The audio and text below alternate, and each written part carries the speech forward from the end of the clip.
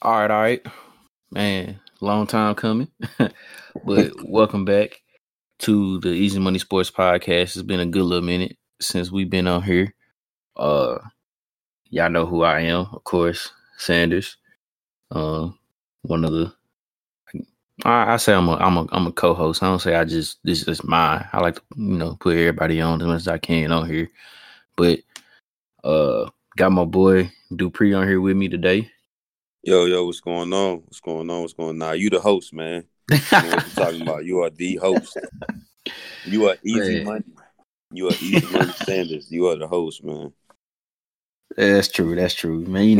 Just try to stay humble, bro. I hear you. It's all good. I'm a hype you up. He the host. For sure. But man, bro, been a minute since we've been on here, bro. It's been a minute. It's been a long time. A lot of things been going on, man. We ain't been able to really jump on here like we want to. It's all good though. We here now. We back on now. So facts, bro. So how you holding up, bro? How you holding up? I've been good, man. I can't complain. Really been great. Try to change that. Been great, man. Blessed. I got, up here working. I'm up here in Ohio, working and stuff like that, doing the coaching thing and all that type of stuff. So, the only thing I could complain about is cold up here, dog. It's a little different. It's a little different. When it's snowing on November 1st, I'm from Georgia. Went to MTSU. Get a little snow in Murfreesboro, not a lot, but I mean, you talking about legit snowing on November 1st? Yeah, nah, fam, I ain't equipped for that yet. So yeah, that's different for sure. Yeah, so that's the only thing I'm trying to get used to. But that's it, man. I'm doing good. Man, that's crazy that you say that, bro, about the weather, because like how you saying up there, November 1st, it's snowing, bro. Like I think majority of this past week or last week, the majority of this week, bro, it's been like in the 70s and 80s. Well, see, that's the thing. It's crazy up here. So, I mean, like 2 weekends ago, on a Friday, it was like 68, 69 degrees. Yeah. That Saturday, we had Saturday visits, and it was 46. Then man, it snowed on that Sunday, November 1st, and then by Wednesday, it was 60 something. Like, it's crazy. Like, that's why I tell people it's bipolar like Georgia weather, but Georgia weather is different because it's hot to cold. This is snow to sunny to cloudy to rainy. Like, it's everything. If it rain up here, it's over. You already know it's gonna be 45 degrees the next couple days. Ooh. So yeah, it's bipolar up here, but everybody up here keep telling me, "Oh, just wait for January." So I guess I got more to look forward to. Sheesh, boy. Oh yeah, you right. Cause it ain't even technically just even winter yet. So exactly, it's still fall. Woo, dang. Hey, I'm gonna pray for you, brother. I appreciate that. Sure. For sure, gonna pray for you, brother. Man, so I mean, what we getting into today? Well, yeah, today on this episode, man, it's just really just all the football talk, man. The NFL season, it's crazy. It didn't seem like that it wasn't gonna get here, or if they was gonna be able to do anything with it, due to COVID and everything like that. And man, we 9 weeks into the season, really 10 weeks tonight, if you go ahead and count the Thursday night game that's going on tonight between the Colts and the Titans. So we 10 weeks into the season, bro. So the first thing I want to just kind of, discuss about it, of course, dealing with anything this year, how it's been for 2020 is what the league's been doing and how they've been handling everything with COVID-19, with dealing with like the testing and the results, and how there's been some people, some weeks the NFL, they've done pretty good and there was no negative tests. And then we had that one little spell when it seemed like, man, everybody from the Titans and the Patriots looked like every day was catching COVID, bro. Yeah.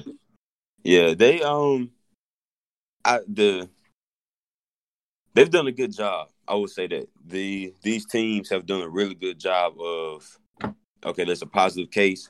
we're shutting down everything. We're closing down the facility. We're going virtual, and everything like that. I initially thought that the NFL organizations would be a little bit more boneheaded and kind of shake it off or whatever, but they've taken it seriously. Like you said, I mean,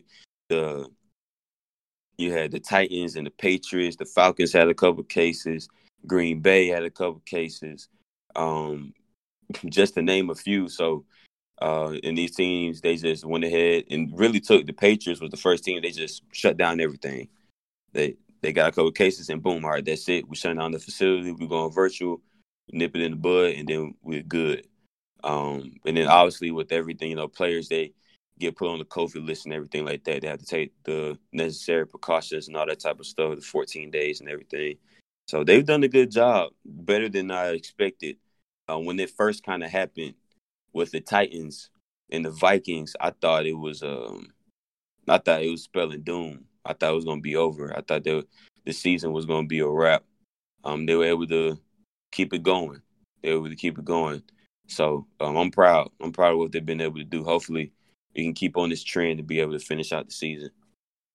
Yeah, definitely. I mean, we also already knew that for the most part, of course, that it wasn't going to be, a clean slate all the way through. We know at some point somebody was going to end up, testing positive. It's just because, I mean, it's just like all the talks that we've always had about this with this disease, with this sickness, that trying to, make sure that a person is doing what they have to do is basically what you're telling the players is to, man, get up, come to work, do what you got to do, come to practice and, rehab, treatment, film study, and then go back home. Don't go anywhere else. It's pretty much what they kind of want them to do. But, even from a person who had to take a COVID test, man, that self-isolation thing can be hard to do. Oh, yeah, for sure. It can be hard to do, just sitting up there basically in your room, can't be around anybody, can't, talk to people, can't, physically do all that. So, of course, we knew eventually that, there'd be, 1 to 2 teams or 1 to 2 people, on a team to where a test could happen, a positive test could happen, and, they would end up, having to take the necessary steps to take it. It's just thankfully that it hasn't been, it's been a couple of big name players. Of course, Cam Newton, the biggest one, I would think so far. Everybody else has kind of been like, it's been different players here and there, different cases here and there, because like you mentioned, Minnesota, Tennessee, New England, now Pittsburgh has something going on, Vance McDonald, and then they had to put Ben Roethlisberger on the list just because he was in close contact with him. Matthew Stafford the week before that. Kansas City had a couple of positive tests. So, I mean, teams all over has been, testing positive for it, but luckily it hasn't been such a serious outbreak to where something within the season was going to be in jeopardy. I mean, like I'm with you though. When the Titans and the Patriots broke out and all that broke out earlier around week 3, week 4, I as a fan, I got a little nervous. I was if the season's gonna finish or not. Oh yeah, I was definitely a little worried about that, but all in all, yeah, I am glad that they've been able to do what they had to do, and also how serious that they've been taking it. I know with the Raiders, I think they lost a draft pick. They got fined money. They lost they accumulated over like $1 million in fines, and then the NFL just went ahead and pulled them. All right, 600 draft pick gone. Since Gruden can't figure out how to wear a mask, we're gonna go on and take one of them picks from you, player, and maybe you'll figure it out then. So, man, I like that though. I like that. I mean, you find them up to a point. It's like, okay, you're not getting it. Cool. Let's see if you hear this. And we take, because it's serious, man. Like, just wear it. You good. You'll be all right. Coaches pull it down all the time, but then pull it back up. But he just walk around with it around his neck like he ain't got no. Like he's just chilling. So All right, we're gonna go and take a couple of these picks and stuff like that and see if you'll wear it then. Facts, man. So, like we said, good thing with that they, are taking serious, taking care of it, and doing what they having to do with that. So, bro, like I said, we halfway through the season now. This year, of course, has definitely been different than from a lot of years. Ever. No preseason, no real training camps. It's really hard for them to still even practice, even now, still throughout the season and everything. So, there might have been some teams that we were thinking, they could be good, but right now isn't that good. And then vice versa. There might have been some teams we thought, well, they'll be this, they'll be that, but not really that. But they're actually exceeding expectations, bro. So what is one team or a couple of teams that you kind of seen where they just caught you by surprise and they like being very surprising this year so far? I'll give you two. I'll give you one from each conference. Okay. In the AFC, for me, it's the Miami Dolphins. I did not see the Miami Dolphins being this good. They're currently second in their division behind Buffalo. Buffalo is 7-2. Miami is 5-3. Them drafting Tua, coming in, Tua was injured. Didn't know when he was going to be able to start playing and everything like that. And Ryan Fitzpatrick comes out and he is on fire. He comes out there on fire, and then Brian Flores decides to, they're blowing out whoever they were playing. Tua goes in the game. They have a bye week, and Brian Flores makes the switch to name Tua the starter while Ryan Fitzpatrick was hot. And a lot of people, including myself, I was very skeptical of that decision. I didn't understand it. That was kind of I don't know.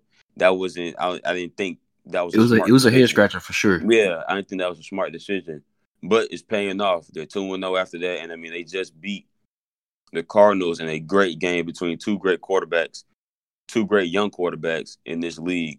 So the Miami Dolphins are definitely exceeding expectations. Right now, they would be in the playoffs right now if the season was to end. Wow. Exactly. Yeah, exactly. And then in the NFC, it's the Arizona Cardinals. I just mentioned them. I didn't think Arizona would do much of anything, especially in that division where you had San Francisco just coming off a Super Bowl appearance. Seattle has always been tough as a perennial playoff team. And then the Rams have been good as of late. Yeah, they lost Todd Gurley and a couple other pieces, but the Rams are 2 years removed from being in the Super Bowl. So you know that the Rams are going to be some form of a threat.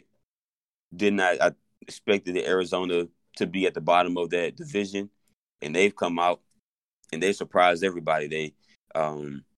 They beat San Francisco. They beat Seattle in that great game. That was a great game, man, between Russell Wilson and Kyler Murray, and won that game in overtime. The Arizona Cardinals, they're second in the division. They're tied right now with the Los Angeles Rams for second at 5-3 in that division. They're only a game back behind Seattle, though. Seattle has looked unbeatable up until this point, up until a couple weeks ago, and Arizona's right there with them. They're legit. They are legit. I think that I don't think they're a Super Bowl contender, but if they get into the playoffs, that's not a team that I would want to see in the playoffs.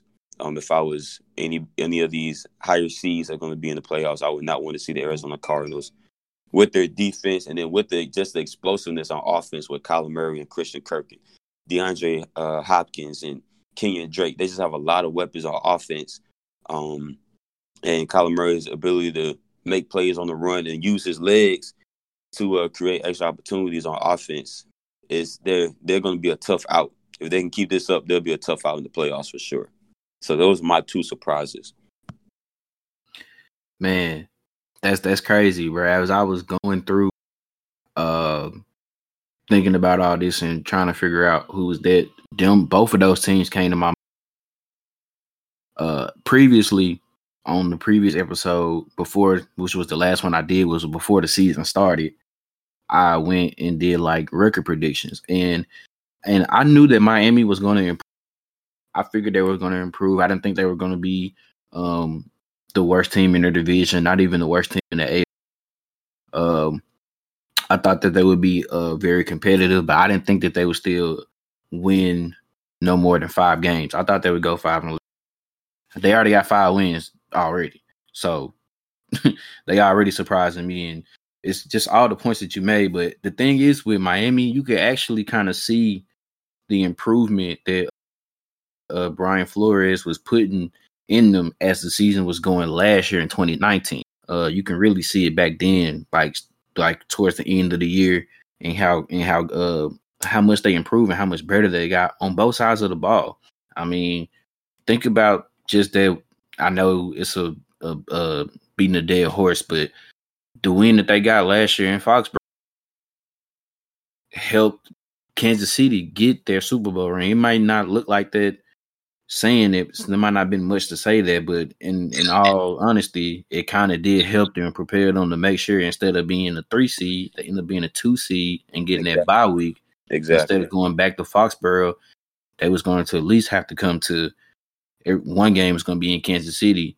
And then the fact that, and then with Tennessee going on the run that they went, that just kind of changed everything. So it all really just went back to Miami was the start of this, of beating New England last year in the regular season finale. So I definitely see that with Miami being a surprise, because I honestly thought that, they'd be competitive. I thought that, hey, why don't you do what Kansas City did with Pat Mahomes? Sit him the whole play majority of the season. If it's to the point where you're out of contention, go ahead and play him. Or if you just want to finish the season out and then just let Tua get one game towards the end where, there's not much going on, and just get his feet wet and then get him ready for next year. Because hopefully next year, if things get better, as far as with COVID and everything, that maybe they can have an actual real training camp and maybe get some preseason games, and that will help him out tremendously. I thought that's the route that they would go. But at that point, like you said, when they pulled the plug on Fitzpatrick and went with Tua, I think the best thing about that was it was done while they were heading into the bye week. So it wasn't like he just had like a week to prepare. He had 2 weeks to prepare for, like we said, a very good Los Angeles Rams team. He had 2 weeks to prepare for that. And obviously for them to make that change, it must have been something that he was doing in practice-wise, that made them say that, okay, he's ready. And at that point, he was the only first-round quarterback that we were waiting on. Joe Burrow started from day 1. Justin Herbert came in week 2 unexpectedly. Both of them been playing well. So at that point, we were all just kind of waiting, when was Tua going to be able to come out there and be on the field. So, so far so good, 2-0. Like I said, just a game and a half back out of first place. Definitely in contention for a wild card spot, especially this year with the extra playoff spot. Now it's going to be 7 teams. Miami is right there in the thick of it, for real. And then same thing with Arizona. I thought that they would, just like Miami, be competitive, but I just thought because of that division that they were in, it was just going to be too tough for them. I thought that Seattle would find a way to steal. I thought Seattle would actually win the division. I thought the Rams would bounce back, and it's looking like it right now. I thought that San Francisco would take a step back and get the Super Bowl hangover. Granted, I didn't see the injuries coming. That's mainly the main thing why San Francisco is where they are. It's mainly because of the injuries. But I kind of seen them taking a step back and being there. But I didn't think that Arizona would actually be up there with the rest of those guys. And I mean, dude, I saw some stats on with Murray, like the numbers that he has. It's similar to almost what Lamar Jackson did last year, but even better. And that's crazy due to the fact that that Lamar basically just ran away with the MVP last year. That's insane. If I got to see those. Yeah, it's like literally, I think they're saying it was like through the first 8-9 games of the year. I think Kyler Murray has more passing yards and more touchdowns. At this point, Lamar has 17 touchdowns. I think Kyler already has 24. So it's just that's mind boggling right there in itself to just let you know what type of year that he's having. But I mean, but the weapons that he has though, Christian Kirk, DeAndre Hopkins, Kenyon Drake, Larry Fitzgerald. I mean, he has the weapons there. They're putting them in place. Cliff Kingsbury. I almost forgot the coach name. Yeah, Cliff Kingsbury. I mean, they're right there putting them in place, man. And I mean, they've been just so dominant. So yeah, definitely for me, we definitely in agreement. Miami and Arizona for me was the surprises. Now, just like how you got some surprises, you got the opposite end of the spectrum too. You got teams that you're like, dang, I thought they were really gonna be good, and they really been disappointed. So, who has it been for you that's been like disappointing? I'll go back to back again. I'll go with the team from both conferences. From the AFC, it's gonna be New England for me. With them getting Cam, obviously they missed a lot of guys. They're missing a lot of guys due to them opting out and everything like that. But I thought New England would be better than they've played so far. And granted, they started off hot. Cam ended up getting testing positive for COVID, so they had to sit out. And ever since then, since Cam has been back after that, it's been tough. They've had tough sledding. If they would have lost that game to the Jets on Monday, it was gonna get real ugly in New England. I think at that point they probably would have switched to Stidham. Yeah, it would have got real. They might even would have thrown their hat in there with the Jets on to trying to get Trevor or Justin. Yeah. It would have got real dark around Foxborough if they had lost to the Jets. So they're 3-5 and everything like that. You still got more than half of the season left, so we'll see. But right now they've underachieved in my expectations for sure. They've underachieved. And then for the NFC, I'm just gonna go with the whole NFC East. Just everybody. Everybody in the NFC East. Everybody in the NFC East is just trash, poo cheese, terrible. I mean, the Eagles right now are 3-4-1. They're at the top of the division. Then they're at the top of their division at 3-4-1. Then you got the Washington football team at 2-6, the Dallas Cowboys and the New York Giants at 2-7 respectively. This whole division has been a disappointment. Now, granted, the Eagles have some injuries. There's questions with their receiving core and this, that, and the third and all that. And obviously, we know what's up with Dallas, Dak going down. But even before Dak having that horrific injury, they still were losing games. They were scoring 40 points. Dak was doing his thing, but the defense couldn't stop anybody. And then Washington, the fact that Washington is a game and a half back from first place at 2-6. The whole division. I'm gonna say it right now. The winner of this division is going to have a losing record. There is going to be. I would bet that a hosted playoff game. Yeah. By a team with a losing record. This whole division is just it's just everybody in that division is just disappointing. All of them. I know the Giants, we didn't expect a lot from the Giants. We didn't expect a lot from the Washington football team, but golly, I mean, Dallas and Philly, it's just tough to watch both of you. You just can't watch that division like at all. I think Dallas and New York play this week. Like unless you're a fan, you don't tune in. And even then, if I was a fan of either team, I wouldn't tune in. It's just terrible. So I'm just gonna go with the whole NFC East. Yeah, they are bad. I think it was one point last week. I think they was like on almost every. They was on. I think 3 out of those 4 teams were had primetime games. Like that right there. No, I get it. I get it because they do this stuff preseason. They do it preseason, so usually, you expect these to be good games that you put on here. Some of them might, maybe not. New England and the New York Jets. It's better to be a good game. But like I said, it's preseason, so you get these games, put on these primetime slots in the preseason. But good Lord, I can we not like switch it? I know it's a lot to like switch the times and everything, but can we not like? Oh, I don't know about this one. This Sunday night, 8:20. Yeah, nah. Let's bump them up and let's move this game down to something because this is oh my gosh. I think who was it? It was a couple weeks ago. Who was playing? It was What Philly and Dallas was the Sunday night game last Sunday. Yeah. It's like, I'm like, yo, y'all can't flex this. Who wants to watch that? Like, who wants to watch that? Y'all couldn't flex this. Nobody. We know some Philly fans. We know some Dallas fans. They don't even want to watch it. That's terrible when like I'm telling you, when you're a fan of a team and when you're at the point where you just like, I don't even care what they do. I don't even care.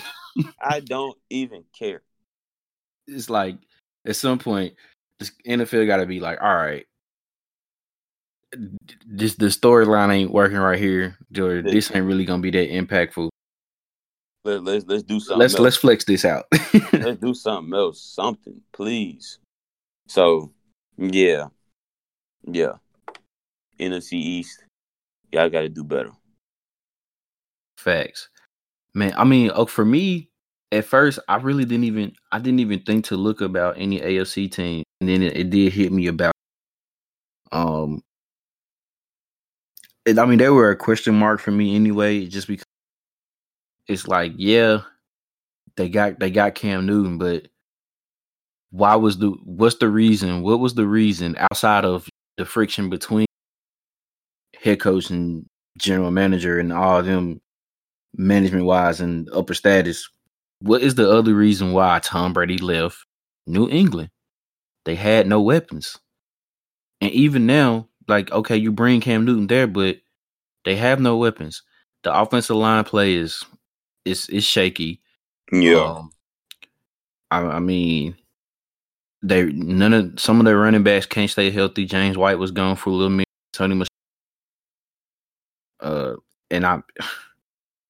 man, if anybody that's not a New England Patriot fan, I would give you, if you listen to this, I would find a way to Venmo, Cash App, PayPal you $20 if you can name me the New England Patriots starting receiving corps.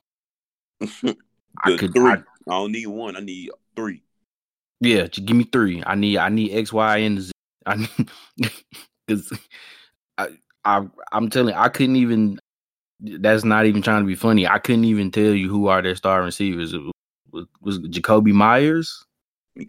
That's the one that was making all the catches this past Monday, I think. Yeah, I think he. Yeah, I think he start. He's from Atlanta, so I know of him. Yeah. Okay. Okay. I mean, it seemed like right now they wasted a first round pick, N'Keal Harry. Yeah, he ain't stay on the field. Yeah. So I'm not understanding what's going on with that, and I think the thing with them is just more so. I mean, COVID hit them hard. Like the fact that people, were the outbreak that they had, them missing time, and like you said, majority of their starters that was on defense decided to opt out. They didn't play this year, so I mean, no excuse. That's no excuse because I mean, all 32 teams had players that had the option to. Some opted in, some opted out. So there's guys that's missing left and right. So it's no excuse, but it's just you just had the feeling like, okay, even though Tom Brady is gone, you was like Belichick is still there, and there's just some aura about New England in that area to where they're like, nah, they gonna find a way to get it done. Like I think even now, like you said, they just even at 3 and 5. I think it's still even some people that's just like, okay, I wouldn't even be surprised if they won like 7 of their next 8 and finished 10-6 or so. Like you can't. I don't know. It's just something that you can't put past them. It ain't to the point now. I'm just like, you can kind of stick a fork in them. It's done. even though I mean it's real slim. I'm Yeah. not saying that they can. It's real slim, but I just until like they are mathematically out of it, I think you still can't put another pass. And I think that's why everybody is kind of like, I don't know, they don't want to write them off yet, but they're definitely disappointing because you would thought like, okay, they would be way better than 3-5. Oh yeah. You thought they'd be way better than 3-5. No, their record. So they play the Ravens this Sunday on Sunday Night Football. That'll be tough. Yeah. It's a home game, but I think that's an L. But they end off, they got the Ravens, at the Texans, the Cardinals, at the Chargers, at the Rams, at the Dolphins, and then they get the Bills and the Jets at home. So that's not bad. That's not a bad way to end. There are winnable games. Yeah. On the remainder of their schedule. So like you said, they can turn around and like reel that. off 4 or 5 in a row. And now you looking at New England and that Bills game, that Bills Patriots game on Monday Night Football at home is a whole lot more meaningful now. So we'll see. We'll see what they can do. But yeah, it's just been a tough year for them. They, like you said, the lack of weapons is really what's hurt them. They need to address that in this year's draft. They need to address that really, really bad. They need a receiver. Yeah, they need a receiver. They need a receiver out there on the outside to give whoever's going to be the quarterback some help. Off topic here real quick, but still on the Patriots. You think there's a way that they can find a way to get Jimmy G back?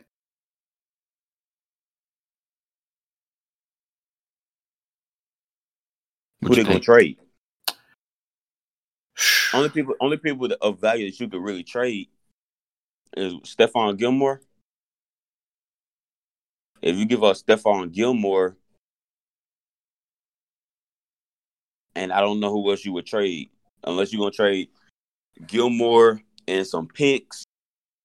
But then it's like, do San Francisco really need a corner? Because they got Jason Verrett and Richard Sherman. So do you really need a corner? So it could happen. You got the same thing with them. Like, is San Francisco fully invested? I mean, yeah, they paid them, but are they really still fully invested in Jimmy G? Because I mean, honestly, what has he done for them to make it seem like that he can be their guy? Like Belichick, that was Belichick's guy. Jimmy G was Belichick's guy, and Tom knew it, and he was like, "Hey," he went to Robert Kraft like, "Hey, man, I need him out of here." Yeah, well, that's gonna be tough. That's gonna be tough. I don't think San Francisco would trade him unless New England just made an offer that they could not refuse. I don't think they would trade him just because of, like we talked about earlier, with all the injuries that they've had. Like, to be honest, I was going to pick San Francisco to be one of my disappointments this season, but I got to looking and remembering. I mean, you had a game where they played the Jets and they lost, and like their whole team got hurt. So, oh my God, it was like you thought you needed to get body bags for them at one point. Exactly. So it's like I can't really put that on. You know, injuries happen, but injuries like that where you lose, I'm talking about your best guys all over the field. That's tough. In the same game. Exactly in the same game. So that's tough for any team to recover from. So maybe next year, but I think this year, I think San Francisco is cool on Jimmy G right now. I think they're good with him. So, like I said, unless New England makes some type of crazy offer or something like that, I don't know what that offer would be. I think San Francisco is. I think they're set on Jimmy G right now. For sure. All right, let's get back on it. For me, man, disappointment wise, bro, in the NFC, it's so many teams could really go for its disappointments. Yes, there is. Oh, it's so many. I mean, the list that the teams that I had down, of course, was I had the Eagles as well because number one, they were the number one team that I put on there just because, you know, of how they were last year, and you know, of course, everyone's saying, hey, give Carson the time, give him everybody back. Everybody's back healthy, blah, blah, blah. Show him how they is at full strength and, we'll be good to go. But it seems like we've been having the same conversation about them for like the past 2 years now. Like, and it seems like can't nobody, especially in that wide receiver room, can't nobody stay healthy. Nobody. So it's like, I kind of get it. I mean, it's frustrating, but then it's like, what do you want this man to do when, like, really probably do not know any of these wide receivers like that? When the ones that y'all paid and that y'all brought over can't stay on the field, and on top of that, and this is no disrespect to Jalen Reagor, but the fact that they missed out on getting, I think now CD might have been gone at that point. I can't remember what number they was, but they could have had Justin Jefferson right they before. I think CD was gone. I think CD was gone at 15, but Justin Jefferson was right there. And to not take him and go, and I'm not trying to, but I mean, he missed some time. He got hurt. Why Justin Jefferson, I almost called his big brother name. Just why Justin Jefferson, albeit for which is another team I had on my list too, is the kind of disappointing Vikings team. He's still been having a pretty good year so far. Exactly. And you can see like the potential that he has, like it's there. So for me, it's just like, dang, how many more times like we gonna keep the Eagles like, hey, when they get healthy squad, they can be there. And then that's why it's like I don't it's hard for me to really just be on Carson Wentz's case like that and to say that like to be done with him if he was an Eagles fan, because it is true, like he doesn't have all his weapons, but I mean, of course, if you're supposed to be the guy that they paid you to be, and then they got rid of the guy that that actually led them to the Super Bowl, and to try to get you back to where you were before the knee injury and all the other injuries, you kind of got to find a way. But I mean, at the end of the day, it's like, man, this is not the thing about football, and you and I both know this, man. Like, it don't matter who you are. This, you know what I'm saying? Like, this isn't golf. This isn't tennis. This is not an individual sport where literally one person can get you there and that's it. Deshaun Watson is finding that out right now the hard way. Oh, like, like the numbers is fine, but it's not adding up the wins. And the only 2 wins they got right now is Jacksonville. They ain't playing Jacksonville no more, so they got to find a way to win some more games. So I mean, it's hard to do anything especially a sport like this by yourself when this is not an individual sport. You got to have somebody there to help support you. And if you you don't have the guys that's there that's supposed to be in those spots, how can you succeed? I mean, it's just, how can you succeed? That just, to me, that's hard. I mean, but that whole NFC East, which is like you said, we didn't have to keep discussing it, but it's bad. I honestly, the over under for that, I think wins, I would say 7. For Philadelphia? Whoever wins the division. If it's them, they 7, 8. If Washington finds a way to get 7 to 9, 6, nobody in there. Well, the Eagles can't be 500 because of the tie. Yeah. So they're either gonna be over it or under it. So the Eagles they go to the Giants on Sunday. Then they got at the Browns, Seattle, at the Packers, the Saints, at the Cardinals, at the Cowboys, and then Washington. So I see 1, 2, 3 losses in a row. Facts. Possibly a 4th, depending on what which Baker Mayfield decides to show up for the Browns. But I see them losing to Seattle, Green Bay, and that is 4. I see them losing to Seattle, Green Bay, New Orleans, and Arizona. So we'll see. Yeah. So at that point, that's 8 losses for them already. Yeah. So, it's tough, man. Like you said, their receiver core just cannot stay healthy. They just can't. They can't. But also, you have 12 touchdowns and 12 interceptions. Yeah. Leading the league in interceptions, too. So off the bye week, and you still leading the league in interceptions. Exactly. So the total touchdowns and the yardage and everything, yeah, but you're completing 58% of your passes and you have 12 interceptions to 12 touchdowns. That's not, and I'm not watching the Eagles every Sunday, so I don't know as far as drops and all that type of stuff or what's going on.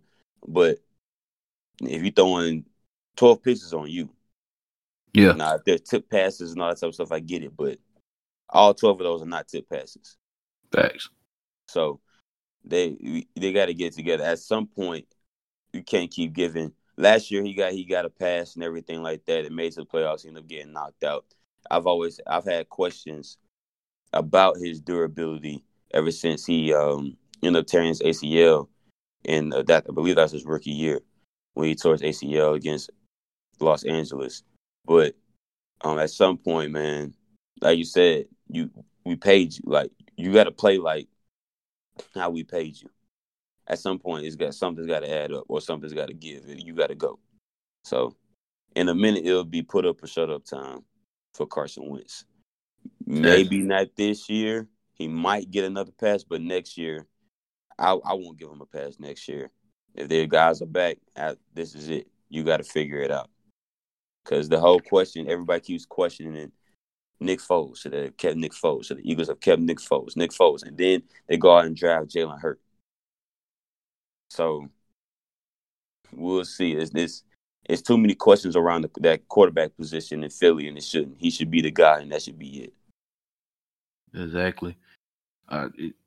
It's crazy. That 2016 class altogether is kind of looking like meh. I mean, Carson, durability wise, Jared Goff. I mean, has he already hit his ceiling? Do we already see him at his best? Those couple years where they were in the playoffs and went to the Super Bowl. Yeah. It seems like the only one we got right now. I mean, and Dak is injured, so Yeah. And it's time. He needs to leave Dallas too, but that's another topic for another day. Yeah, that could be a whole another episode, honestly. Like I mentioned beforehand, the Vikings, I was kind of disappointed in them just because of like how bad they kind of starting off. I mean, Dalvin Cook has been great, but Kirk Cousins. Kirk Cousins. He's been. Whew, man. Exactly. That's about all I can say with that. And then I think the same thing for them is on the defensive side of the ball. I think they've been dealing with a lot of injuries. I think he's out for the year. The corners, I mean, both their starting corners are rookies, so their secondary is young. I mean, they're going through growing pains. Now, granted, these past couple of weeks they have been looking pretty good. They had a big upset win over Green Bay, beat Detroit this past Sunday, and I think they have Chicago on Monday. Monday night. So that'll be a big one too. They get that. Next thing you know, they're 4-5, and they ain't too far behind from. They'll be right in the thick of things.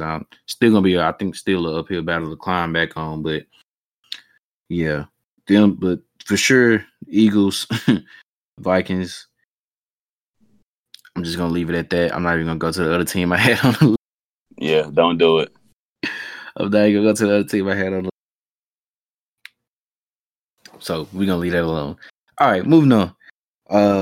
So man, we get to this point in the year now. You know, guys have played at least 8 games, maybe 9 games so far.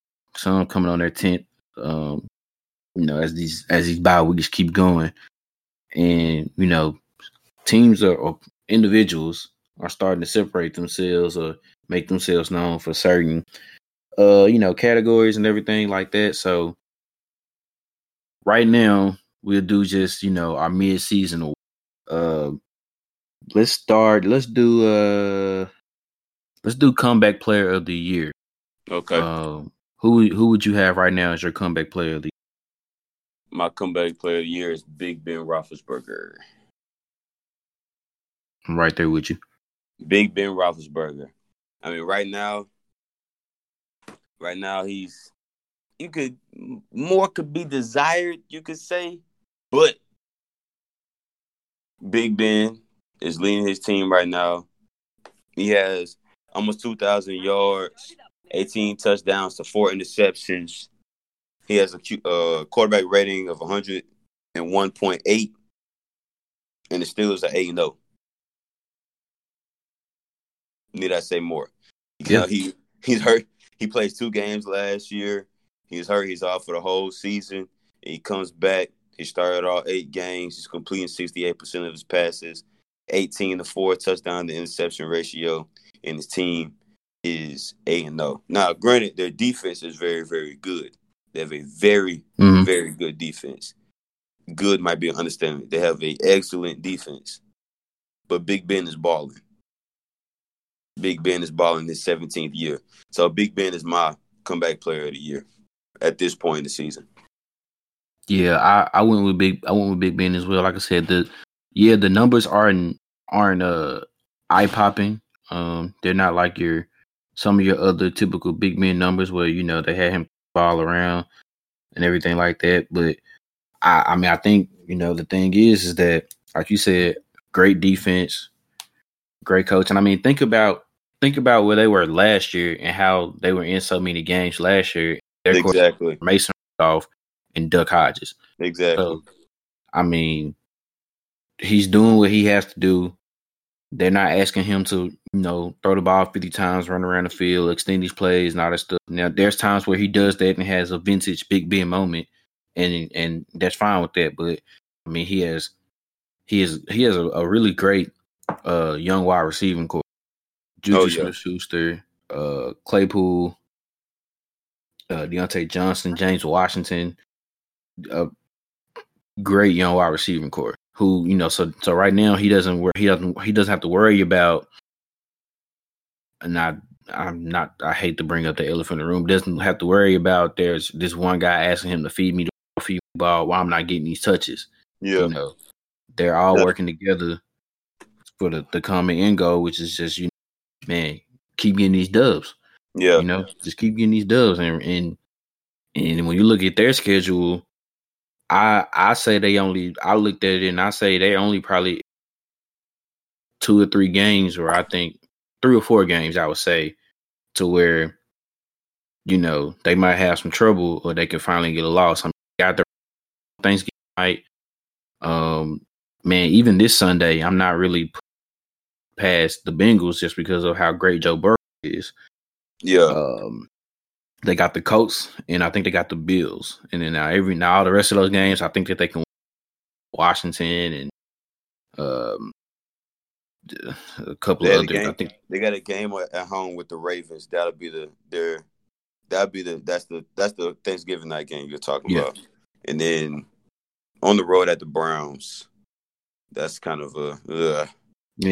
That like we said with that just depends on which Baker Mayfield comes to the game. Now, let me say this so folks won't jump all over our head and stuff like that. When we say more to be desired, he's not one of the top leaders in passing yards and stuff like that. Yeah. When you have 18 touchdowns to 4 interceptions, I don't know what else you could ask for. Yeah, I mean, you'll take that halfway the season. So we're not saying that he's playing bad or this, that, or nothing like that. But like Sanders alluded to, it's just not some of the numbers that we're kind of used to seeing him put up. But when he's had to, he's come through. Yeah. When he's had to, he's come through. He's thrown 40 passes. He's had 40 attempts in 3 games, and he's had 30 attempts in 4 games. So when they call his number, when it's time for him to let it rip, he lets it rip and he does his thing. The worst game he had was the Tennessee game. He had 3 interceptions, but they won. Yeah. So his yardage is not crazy, but like I said, if you ask me, when you take a quarter at the halfway mark, when you take your quarterback throwing 18 touchdowns and 4 picks, I'll take that. Exactly. I'll take that for sure. 18 touchdowns and 4 picks and 8-0.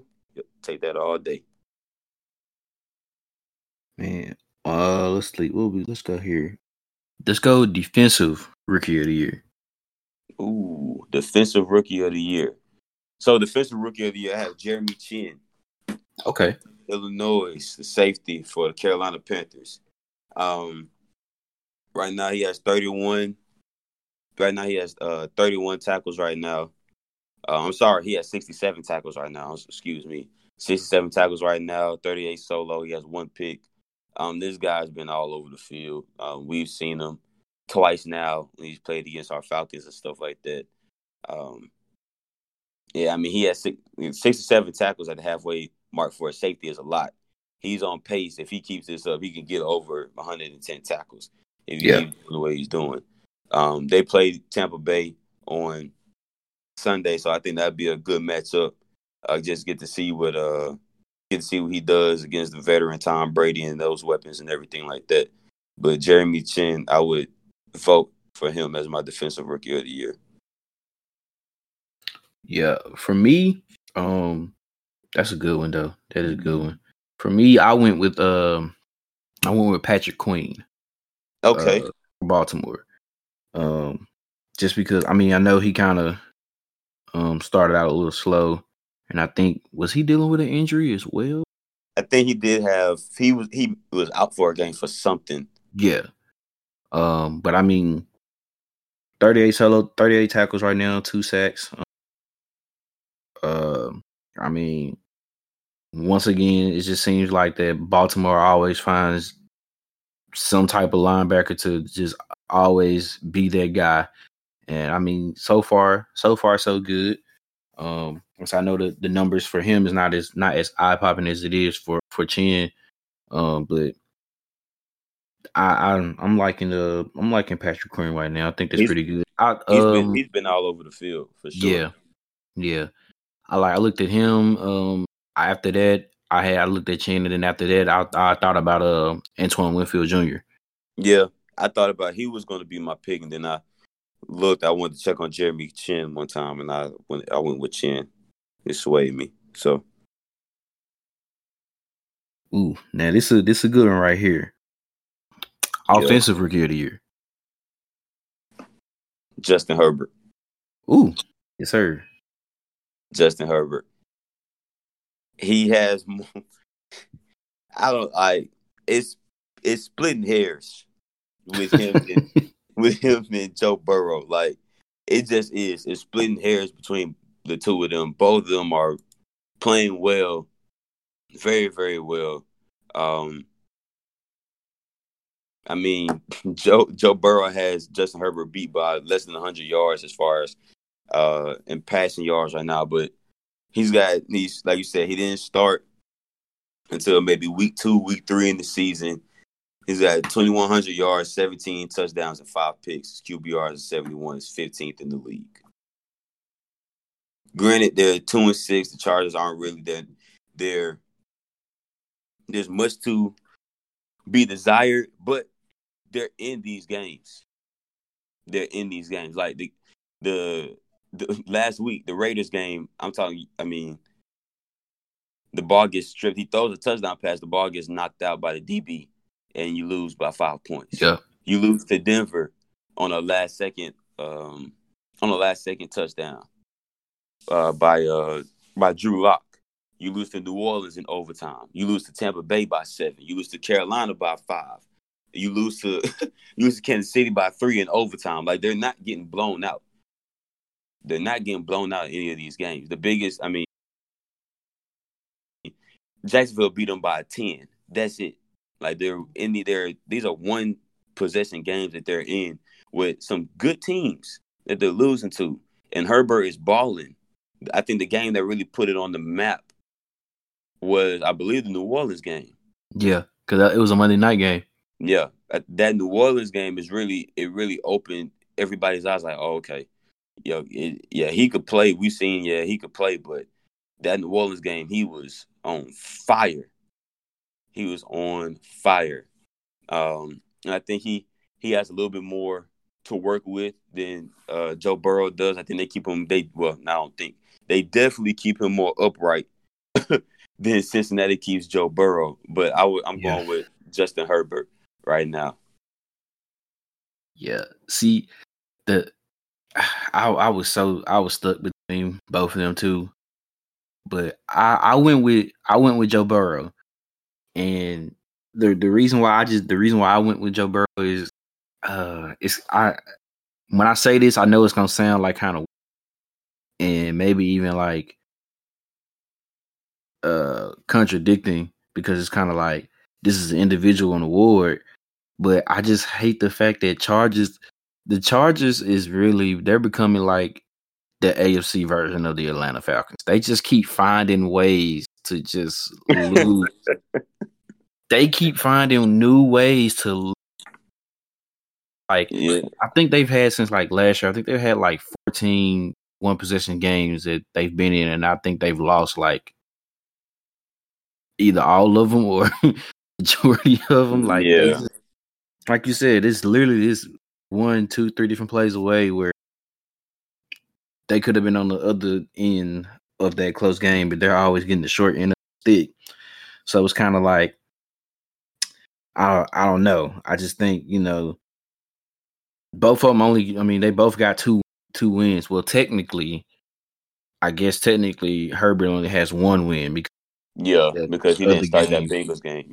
Yeah. So technically, he only has one win. So Joey B got him beaten. I just think the big win with them beating the Titans that's what got me propelling him just slightly over it. But it really could go either, and I wouldn't be mad at it.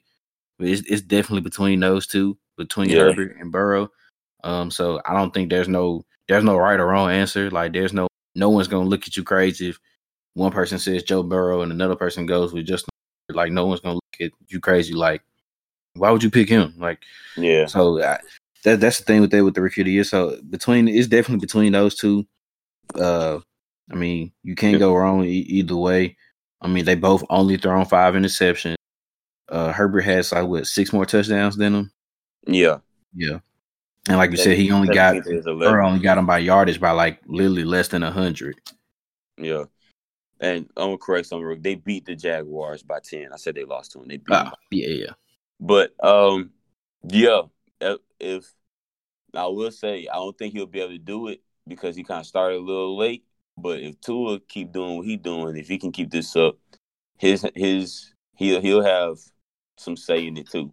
Yeah, he can be in the conversation as well. And they play each other this week, so we're gonna see the Chargers and the Dolphins face off this week.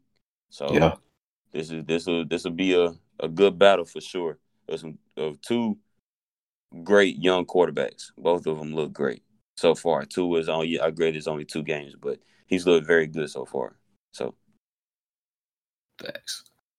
Let's go coach of the year. Brian Flores. Yep. I talked about the Dolphins earlier. We just got to talk about Tua.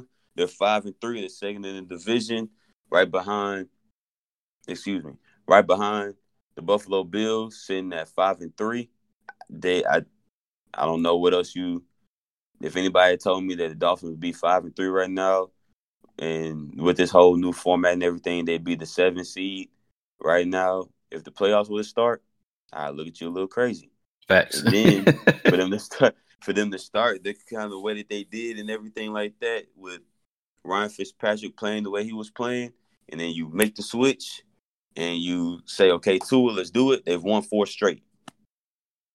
They started off the year 1-3. They've won 4 straight. They beat San Francisco, the Jets, the Rams, and the Cardinals.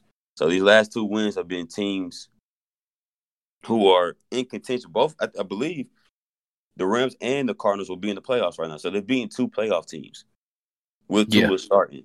Yeah. So, and once again, this is another team. They lost to the Patriots in the first week of the season by 10. They lost to the Bills by 3. They beat Jacksonville, and then they lost to Seattle by 8. So this is another squad that's not getting blown out. These are tough. These are close games that they're winning. 2 one-possession games. And then obviously the Patriots is a 2-possession game. But they're winning right now.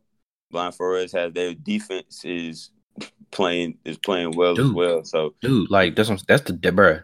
That's the number one scoring defense in the league right now. Yeah, like their defense is balling. So I mean, Brian Flores, man, at the way they looked for most of the season last year. Oh my God.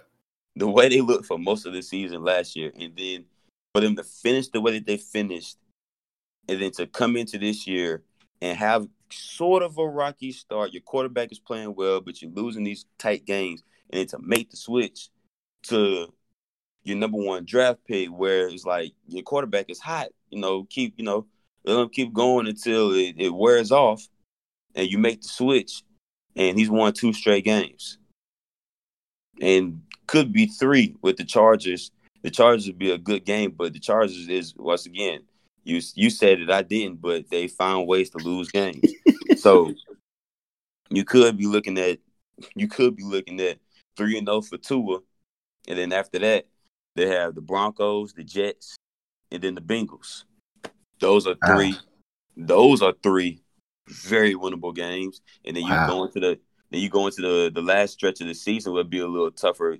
They get the Chiefs, the Patriots, the Raiders, and the Bills. So those last 4 games will be very tough, but they could rattle off 4 more wins and be looking at 9-3 going into the last quarter of the season. So I got Brian Flores, man. He's got Miami looking very, very good right now. Yeah, I'm right there with you. I'm going Brian Flores. Especially if they get in the playoffs, hands down, he should be unanimous coach of the year. I mean, I still would give them to him even if they don't, especially if they get a 500 or above 500 record. I mean, like we said, bro, like no one is really talking to I know everyone's Tua out here playing now and them winning 4 straight right now, but that defense is definitely the reason why. Like you can tell that Brian Flores is setting up the thing his way. Oh yeah. And they're listening and they're buying in. Like the players are definitely buying in, because the problem with most of, if not all of, Bill Belichick's coaching tree, all his other predecessors, is some of them try to come in, Matt Patricia, and thinking that they're Bill Belichick, and it's like, you're not Bill Belichick. Like, be you, do you, and stuff can start happening. And I think that's what Brian Flores is down there doing in Miami. He's being him. He's being himself. He's running the team the way he wants it to be ran, and the players are buying in. I mean, and obviously they're definitely all in with them.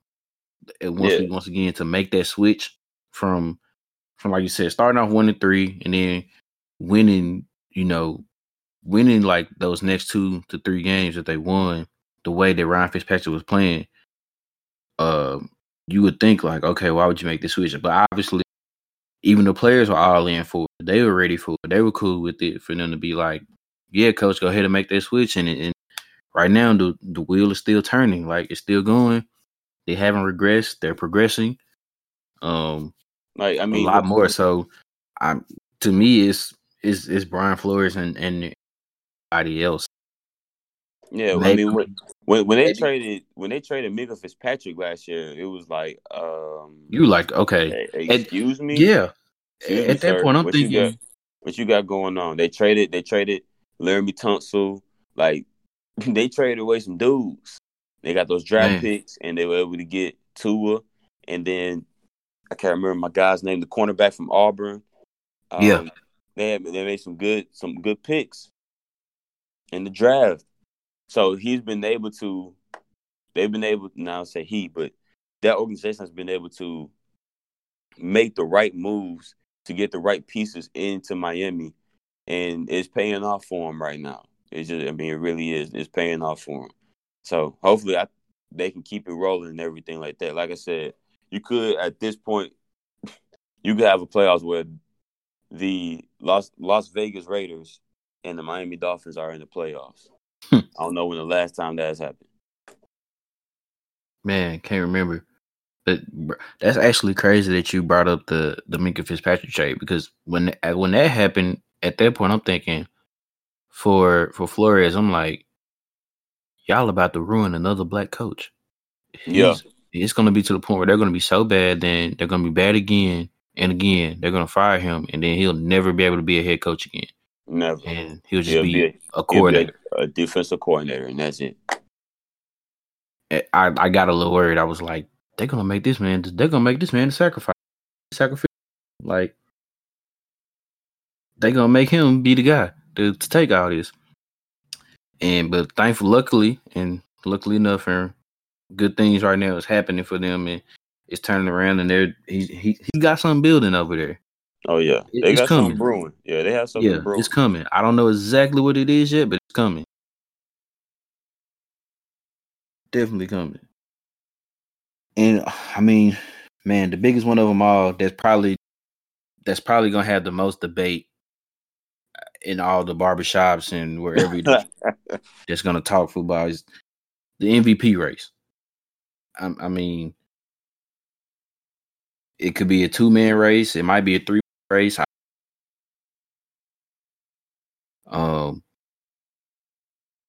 I mean, is it Russell's to lose, or is this MVP trophy just going to become the Pat Mahomes trophy? I got Russell Wilson. Yeah, I went with Russ too, just because, man, just I know like the past couple games, it's not have been great, and I know the game against the Bills wasn't too hot, but I mean, the way that he's been playing this year, like dude is on a mission, and I just think he's coming for. Yeah, I think it's one of those things where he's one of those guys, and it's one of those things where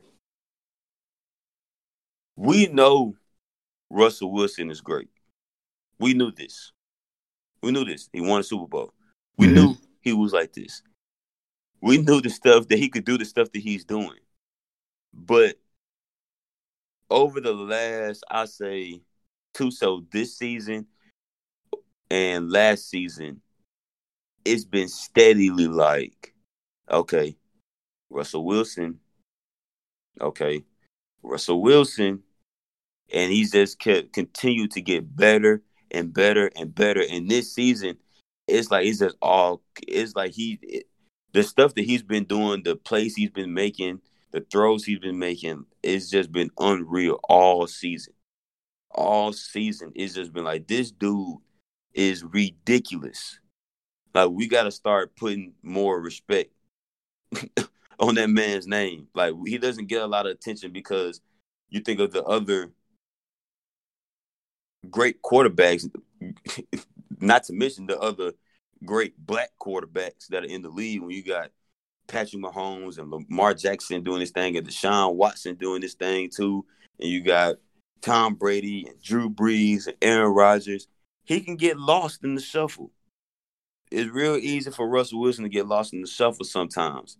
And then you look up, and they 6-2, and he throwing for 5 touchdowns and 300 yards, almost 400 yards a game. He's got 2,500 yards. He's got 28 touchdowns to 8 interceptions. 28 touchdowns. 28. There's going to be a few quarterbacks that only throw 28 touchdowns this whole season. He did it in the first half of the season. Right. And I still like Seattle to come out the NFC. People say Tampa Bay and everything like that. I like Seattle right now. I still like Seattle because of him. Because of that man right there. Because of Russell Wilson. That's a bad dude. That is a bad dude. Dude, the man name ain't Dangerous for a reason. Dangerous. You know what I'm saying? Yeah, I'm with you though. I'm with you. I'm going with Russell to win his MVP. Just the way, and it's like, man, the way that he's been doing it, bro. Like I said, bro, like you said, man, you can kind of tell that, like, when, like you said, when folks get to talking about top quarterbacks, it's kind of like he's not one of the first like 3 to 5 that you name, and he should be. He should be. He really should be. And you know, it's crazy how you know, either like casual that way, you know, we're kind of upset about how Seattle basically kind of, you know, broke up the defensive side of the ball, broke up the Legion of Boom, and had those guys leave, and you know, now they got younger guys secondary, but you know, you got you know, Bobby Wagner and KJ Wright, and all them are still there, and they've been kind of fluctuating in and out with defensive players, and then they give Russell the money and let him do his thing, but like he's showing y'all why that they decide to let's not just make him like a game manager and we're gonna hand this ball off and everything like that. We're gonna put the ball in this man's hand and let him do what he gotta do. And I mean, like, he's just been showing out there to me, you know, that he wants to show why he's one of the best quarterbacks in the league. Now, obviously, you know, he's got a bigger goal than just maybe winning MVP. Like, obviously, he wants another Super Bowl ring. Especially to do it where it's like, you see, I don't have no Richard Sherman. I don't have that LOB back there with me. I don't have Beast Mode back there with me. Yeah. This is me doing it with my group of guys. I got one of the more freakish athletes at wide receiver out there. And then I got another out there who, you know, we about the same height, but he out there giving defensive backs and defensive coaches fits as well. And then when healthy, I do have a pretty good running back there behind me too. So I mean, I'm just showing you all the way that I got. And I catch you man coverage. You don't have a spy on me. I can take off running too. It's ugly. It's ugly. It's just so much that he can do. Like you said, you forget that he's versatile enough that, like you said, he makes plays.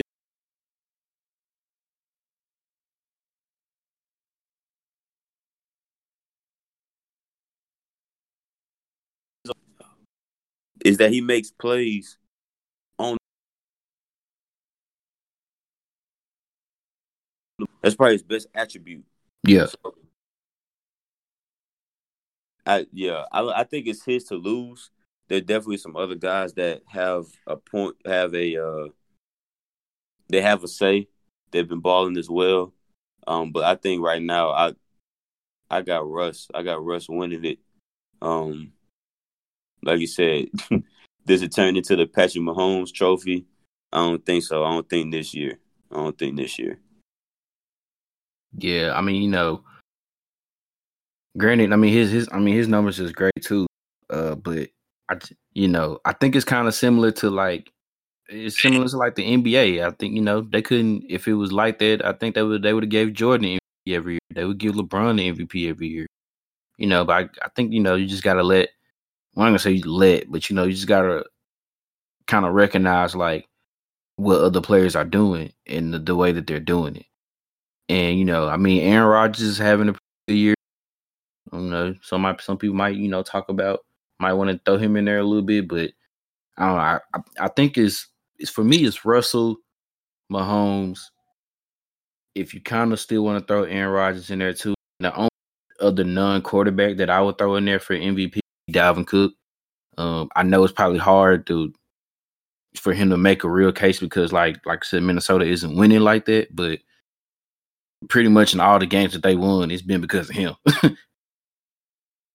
All right, so I'm gonna throw a name out there. I know we want to move on to another topic and everything, but I'm gonna throw a name out there. I just want to see what you're gonna say. Josh Allen. You know what? And then I'll throw another name out there too. Kyler Murray. Yeah.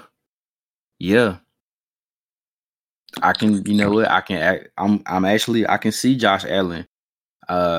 Especially it was good for him to have the game that he had Sunday again, because it was for a couple of weeks. He was kind of laboring and wasn't really doing what he was doing like those first couple games of the year. But he did kind of injure himself on one play, hurt his shoulder a little bit. I mean, he still ended up playing, but I think that injury definitely had an effect on how he was reading the field, how he was throwing the ball down the field. But yeah, I mean, he's got 2,500 yards and he's 19-5 touchdown to interception ratio. So, yeah, like, can't really ignore Josh Allen. Then you go look at Kyler Murray. Kyler Murray is balling. He's doing his thing. Kyler Murray, he's got 2,100 yards. He's 16-7 touchdown to interception ratio. He's throwing for 330 a game. Ooh. So, man. So it's some guys, yeah, it's some quarterbacks that are balling this year. Yeah. Like I think it's Russ's to lose. Yeah. I think it's his to lose. Yeah, it's his to lose, and it's just I just hate it for like other players. Like I said, like for example, to like the way that he is balling, but it seemed like for the most part the MVP award is going to quarterbacks.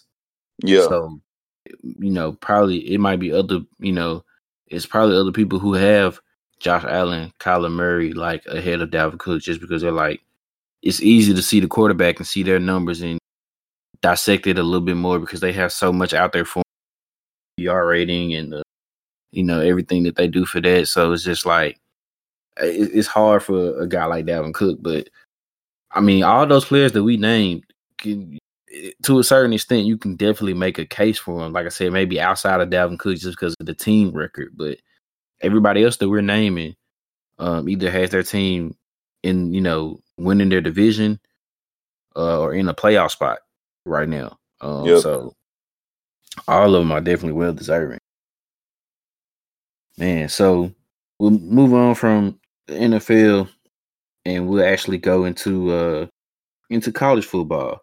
I mean, because just like the NFL, the NCAA, they're dealing with some of the same things too, if not probably even more on a bigger scale, maybe than the NFL is dealing with COVID. I mean, it pretty much shut down everything. It shut down most of the great non-conference matchups that we didn't get a chance to get. It might be some rivalry games that's not going to get played this year due to non-conference scheduling, and everybody just having to play just within the conference, and even that's been hard for them. With especially this week, I think we've had like 5 or 6 games canceled this week. Yep. Alabama, LSU got postponed. Texas A&M, Tennessee got postponed.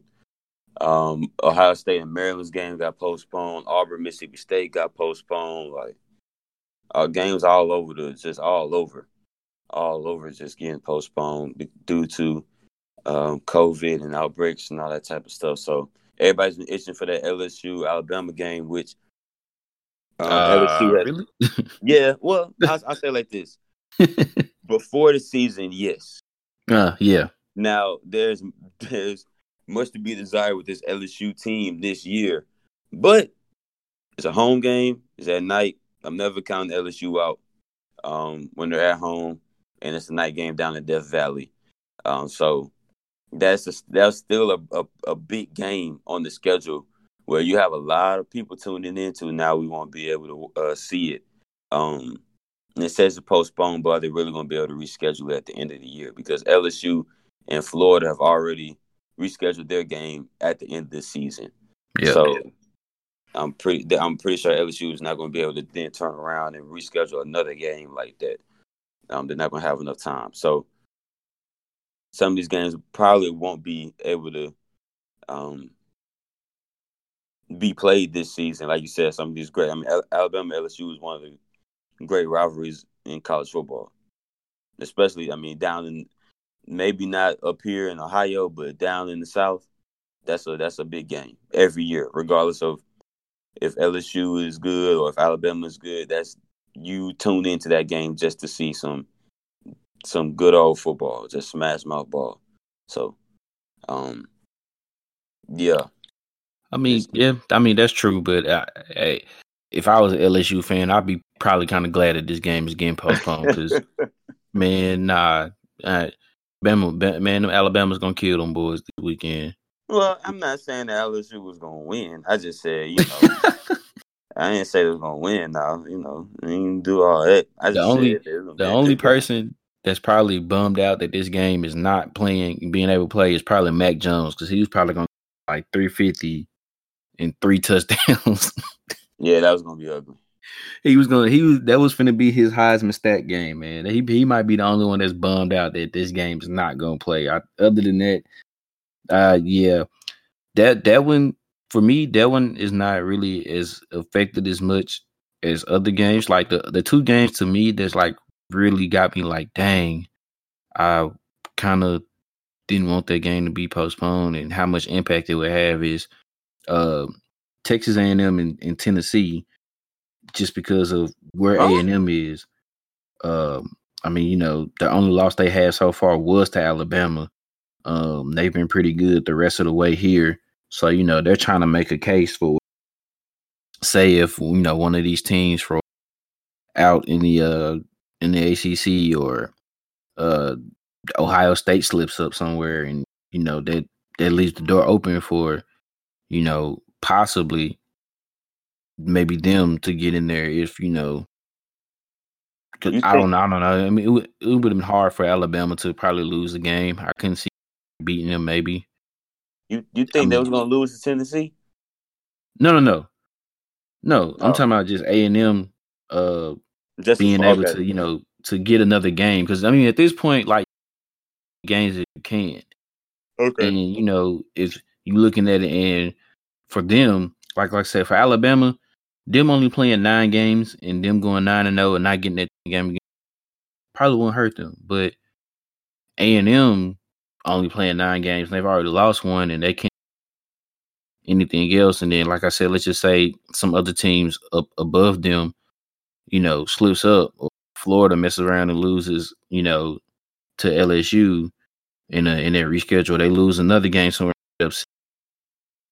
Then obviously they'll be playing Alabama in the championship game, in the SEC championship game, and they lose that. That's 3 losses. I mean, well, and you already got the head-to-head of you beating Florida.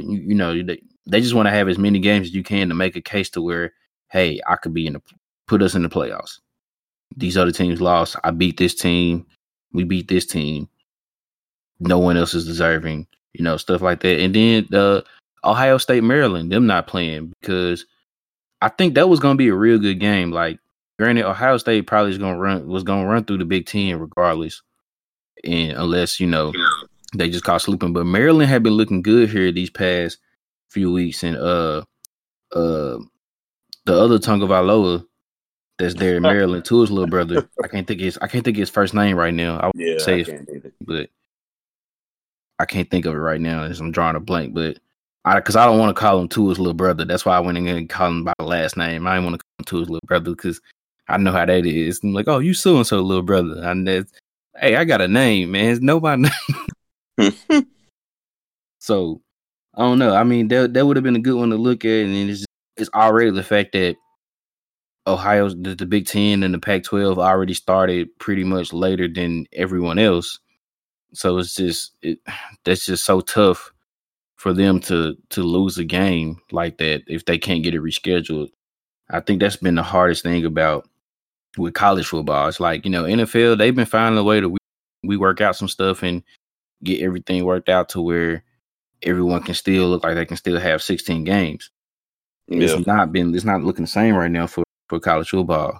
Well, the A&M Tennessee game is rescheduled for the 12th of December. So they rescheduled that.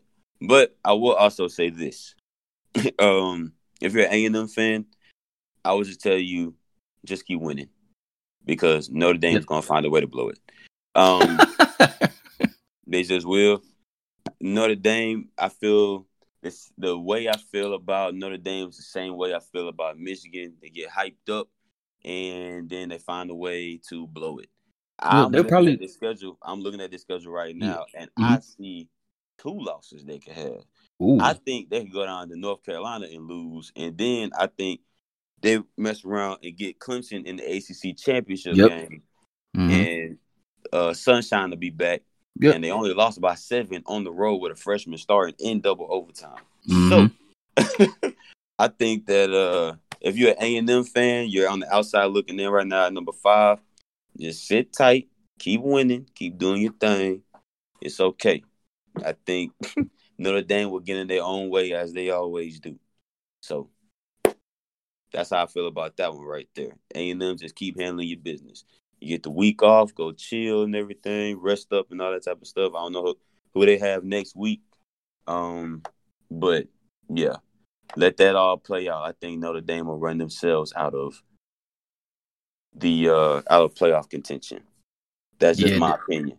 I mean, I was kind of right there with you because I was like, well, they're gonna have to play Clemson again, and this time Trevor Lawrence is probably gonna play. Hopefully, Yeah. he probably will play. And just like I said, the fact that you have to go into double overtime with them playing a freshman quarterback who, by the way, if you think Clemson is falling off after Trevor leaves, you are Yeah. sadly mistaken. Yes, very, very. You are sadly mistaken. Yeah. If you are sadly mistaken. Yeah, he's gonna be nice. So That's all I'm gonna say about that. If y'all did, I know some people out here thinking, well, especially probably folks that's like a Miami fan or Florida State fan or whoever it is that you're a fan of out there, thinking, oh, Trevor Lawrence is gone. We finally got a chance. Okay. It sounds good. So yeah, okay. A&M, they're not playing this week. They have Ole Miss next week, then LSU. So they get Ole Miss at home, LSU at home. Then they go to Auburn, and then obviously the rescheduled game with Tennessee. Okay. So they just need to keep winning and hope that Alabama finds a way to lose a game. Maybe Auburn to get them again or something like that. Right.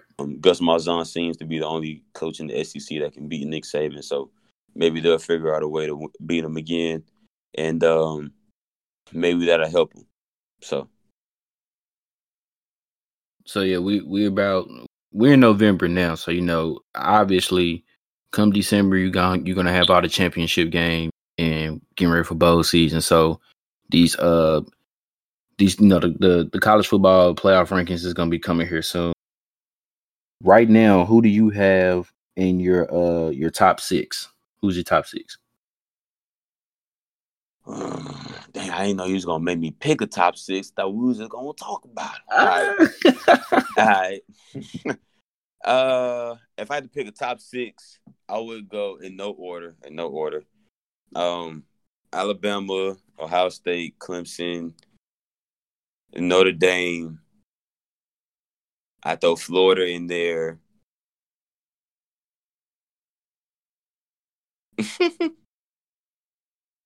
And I might catch some flack, but I throw Cincinnati in there at 6. I have no problem with that because I mean, their defense is like, dude. Yeah, Luke Finkle got them balling up there. He got the defense balling. So yeah, that would be my 6. I think it was a very, very good win by Florida to beat Georgia the way that they did. It looked it looked like Georgia might have, Georgia was hot and look, they might have, were going to run away with it. And Kyle Trask said, hold on, fella, I got you. And threw 4 touchdowns and 300 yards in the first half.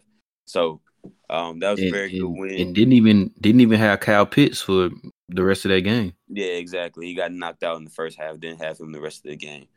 So, yeah, I would give Cincinnati the nod. I just don't. Texas A&M, they're a good football team. Don't get me wrong, a good football team.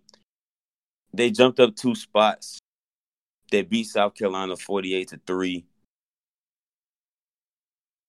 South Carolina is not the greatest competition. It's a tough team. It's a tough place to play. I was just there. It's a tough place to win a football game. Trust me. And that's not their record. I believe that team is better than what their record is. But I would give the nod to Cincinnati right now. Let me see who else have to play on their schedule. They still got to play. So they have East Carolina tomorrow. They play East Carolina tomorrow. Then they go to UCF, to Temple, and to Tulsa. So they'll end off with 3 games on the road. But I mean, they beat Army. Army was ranked 22nd when they beat them, and then they went down to SMU, which was a big game when they went down there. They beat SMU handily, and then they went and Memphis came up and they whooped up on Memphis. So Cincinnati, they're a sleeper right now. But I would have them in their shit. I would give them the nod over A&M right now. Just why not? Just have some fun. Okay. I think we got the same 6 just about. I went with Alabama, Ohio State, Notre Dame, Clemson. I went with A&M at 5 instead of Florida, just because, just of right now how, I don't, it's so weird like how to things, because it's kind of like, okay, do you count that head to head, and they like to count the head to head, but it's like, okay, how many more quality wins does Florida have over A&M? I mean, yeah, A&M has like the win over Florida, yes. So that's head to head. But then, like you said, Florida, the way that they beat Georgia was like, okay. So I was kind of torn between those two to get that 5 spot. But I went with A&M, and then I went with Cincinnati at 6 too. So I mean, I'm right there with you. If anybody want to catch some flack and want to say something about that, I mean, y'all know where to find us. But I went with Cincinnati as well, just because, I mean, the way that they're doing it differently from like all the other teams right now. They're doing it kind of basically on their defensive end. They shutting down everyone's best player. They're shutting down everyone's top offensive threat, and they get it done defensive wise. And then, they do what they do. And, I just think that, they have a good chance of, I don't know. I mean, I don't know if they'll still put them in, in the 4 to get them in there. But I mean, I don't think that'll happen.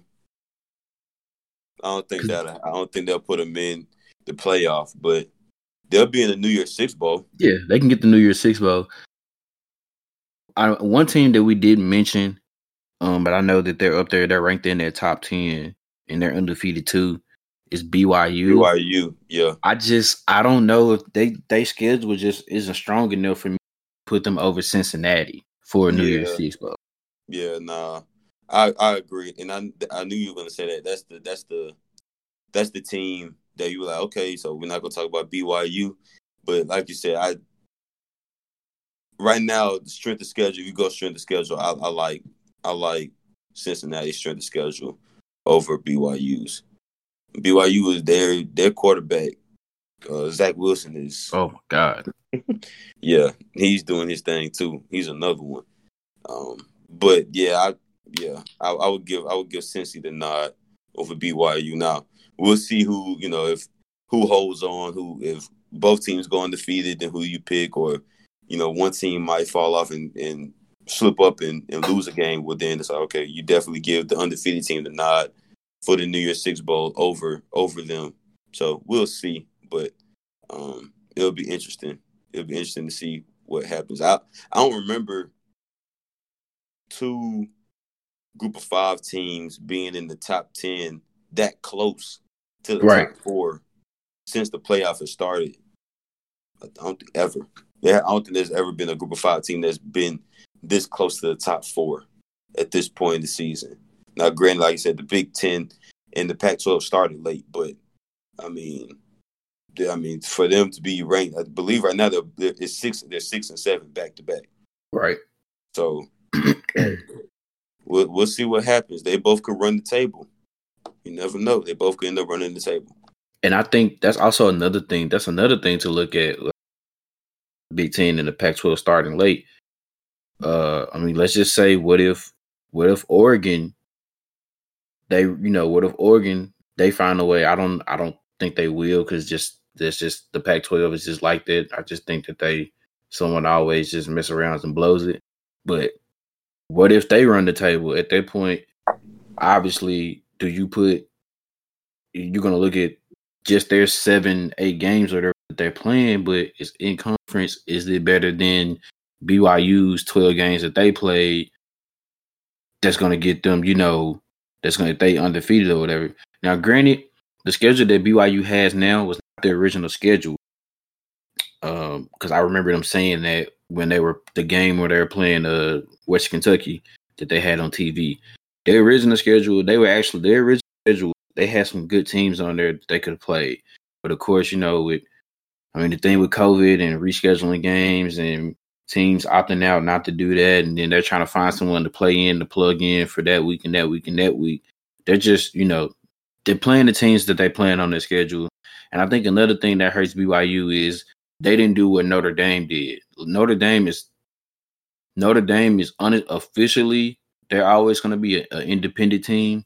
And yeah, they play ACC teams, but they put themselves unofficially in the ACC this for year. This season, exactly. Yeah. So they have a legit schedule with teams that we can say, okay, you beat them, okay, you beat them, okay, yeah. Like their best win, BYU's best win, right now is Boise State. And they blew them out the water. And they blitzed them. Yeah. But, it's Boise State. Outside of that, their next best win, probably Navy. I guess, They didn't get to play Auburn. Not Auburn. Army. They didn't get to play Army. So I guess their best there after that is Navy. But Navy, and so it's like it's more to be desired. If they could have joined that AAC and played SMU, played Memphis, played UCF, played Cincinnati, then we talking. Yeah, we talking. Yeah, we talking now. But that's hard. That's hard to see somebody to give somebody to go if they would go 12-0 as an independent, and really you didn't really play anybody that posed no threat in their respective conference. Yeah. So it's just hard. So I know like some people might want to look out there and say, well, what about BYU? But just like what you said, if Cincinnati doesn't slip up and they run the table and they go undefeated, they're definitely giving them the Group of 5 bid. And even if BYU goes undefeated, I can't see them. I really can't see the committee giving them stealing the bid from another Power 5 team who might just have 1 loss, 2 losses. Oh yeah, that weighs heavily more than the 12 wins that they got, or however many wins that they got this year without any losses.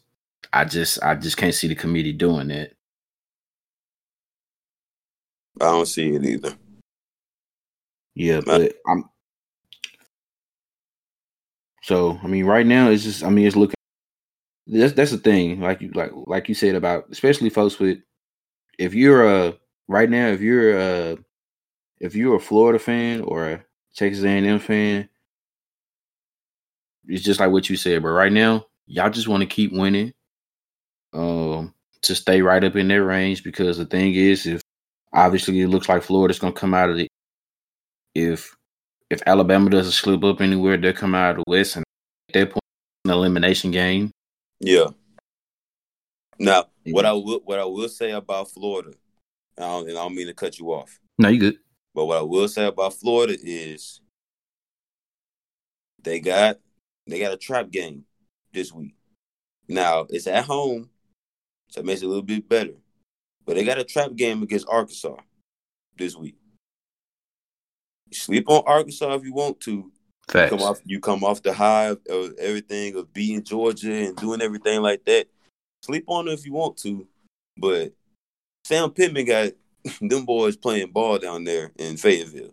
Man. So the Arkansas's team that go in there and get a win and head on back to Fayetteville, Arkansas, and get to playing Wipe Me Down and everything again like they be doing in the locker room and all that type of stuff. So, Florida got to keep winning, and their schedule There's Arkansas, at Vandy, Kentucky, at Tennessee, and then obviously LSU to end off the season.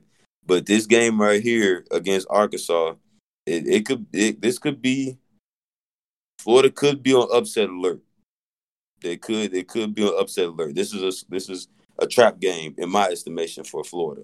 So hopefully they don't look past Arkansas this week.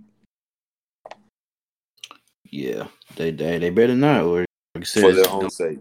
Yeah, gonna be some trouble, and man. So obviously the next most important race that goes on with college football is the Heisman race, the Heisman Trophy race. So I mean, I think for me it's just the guys that I'm looking at, or two guys that I'm looking at right now.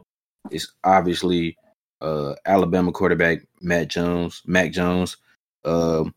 He's got nearly 2,200 yards, 16 touchdowns, and 2 interceptions. Granted, he does play with a great wide receiving core. Even still with losing Jalen Waddle. Get well soon. Yeah, man, that was tough to watch. Tough to watch. And then of course, even though Justin Fields. I mean, he's got 11 touchdowns, no interceptions. I think he's 12. So, like, I don't know. The dude is on the tear. And, I mean, I kind of still want to throw Trevor Lawrence. It's kind of hurting him. And, I mean, but he got bigger things to worry about. He got to think if he come back next year, go play for the Jets. Yeah.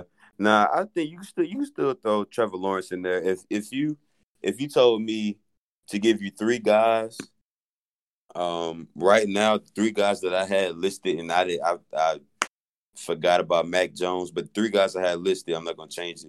It would be Trevor Lawrence, Justin Fields, and Kyle Trask. Those are 3 guys that I would have right now, kind of as my top 3, and then a sleeper. Mac Jones is not a sleeper, but my sleeper would be Zach Wilson, the quarterback for BYU. He'd be my sleeper. But you could throw Trevor Lawrence in there. Granted, yeah, the COVID thing has messed him up, but can we really fault him for that? I mean, can we really fault him, with everything that's going on? I don't think we can really fault him for catching this thing. Right. Now, if he comes back and he starts stinking up the joint, that's a different. So, now we're talking about a whole different. Have a totally different conversation now.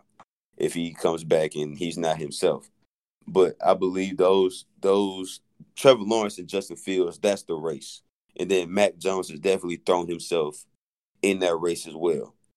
If he keeps playing the way he's playing too. He's the sleeper for sure. Yeah, out of those 3, but I think it's going to end up being between Trevor Lawrence and Justin Fields at the end of the day. Yeah, especially if like we said about with Ohio State, if they stay the course and just run through the Big Ten like they should do, I mean, man, sky's gonna be the limit. And at that point, he can maybe at some point Justin can make a case where maybe y'all should choose me as the first quarterback instead of Trevor Lawrence. I mean, because for some people, they might have it like that. It might be closer than that than what they think of. Just, it's Trevor and then everybody else. It could be a closer gap right here with between those two as the quarterbacks. So, well, for both of their sake, I hope that the Jets aren't the number 1 team picking. Man, it's looking like it.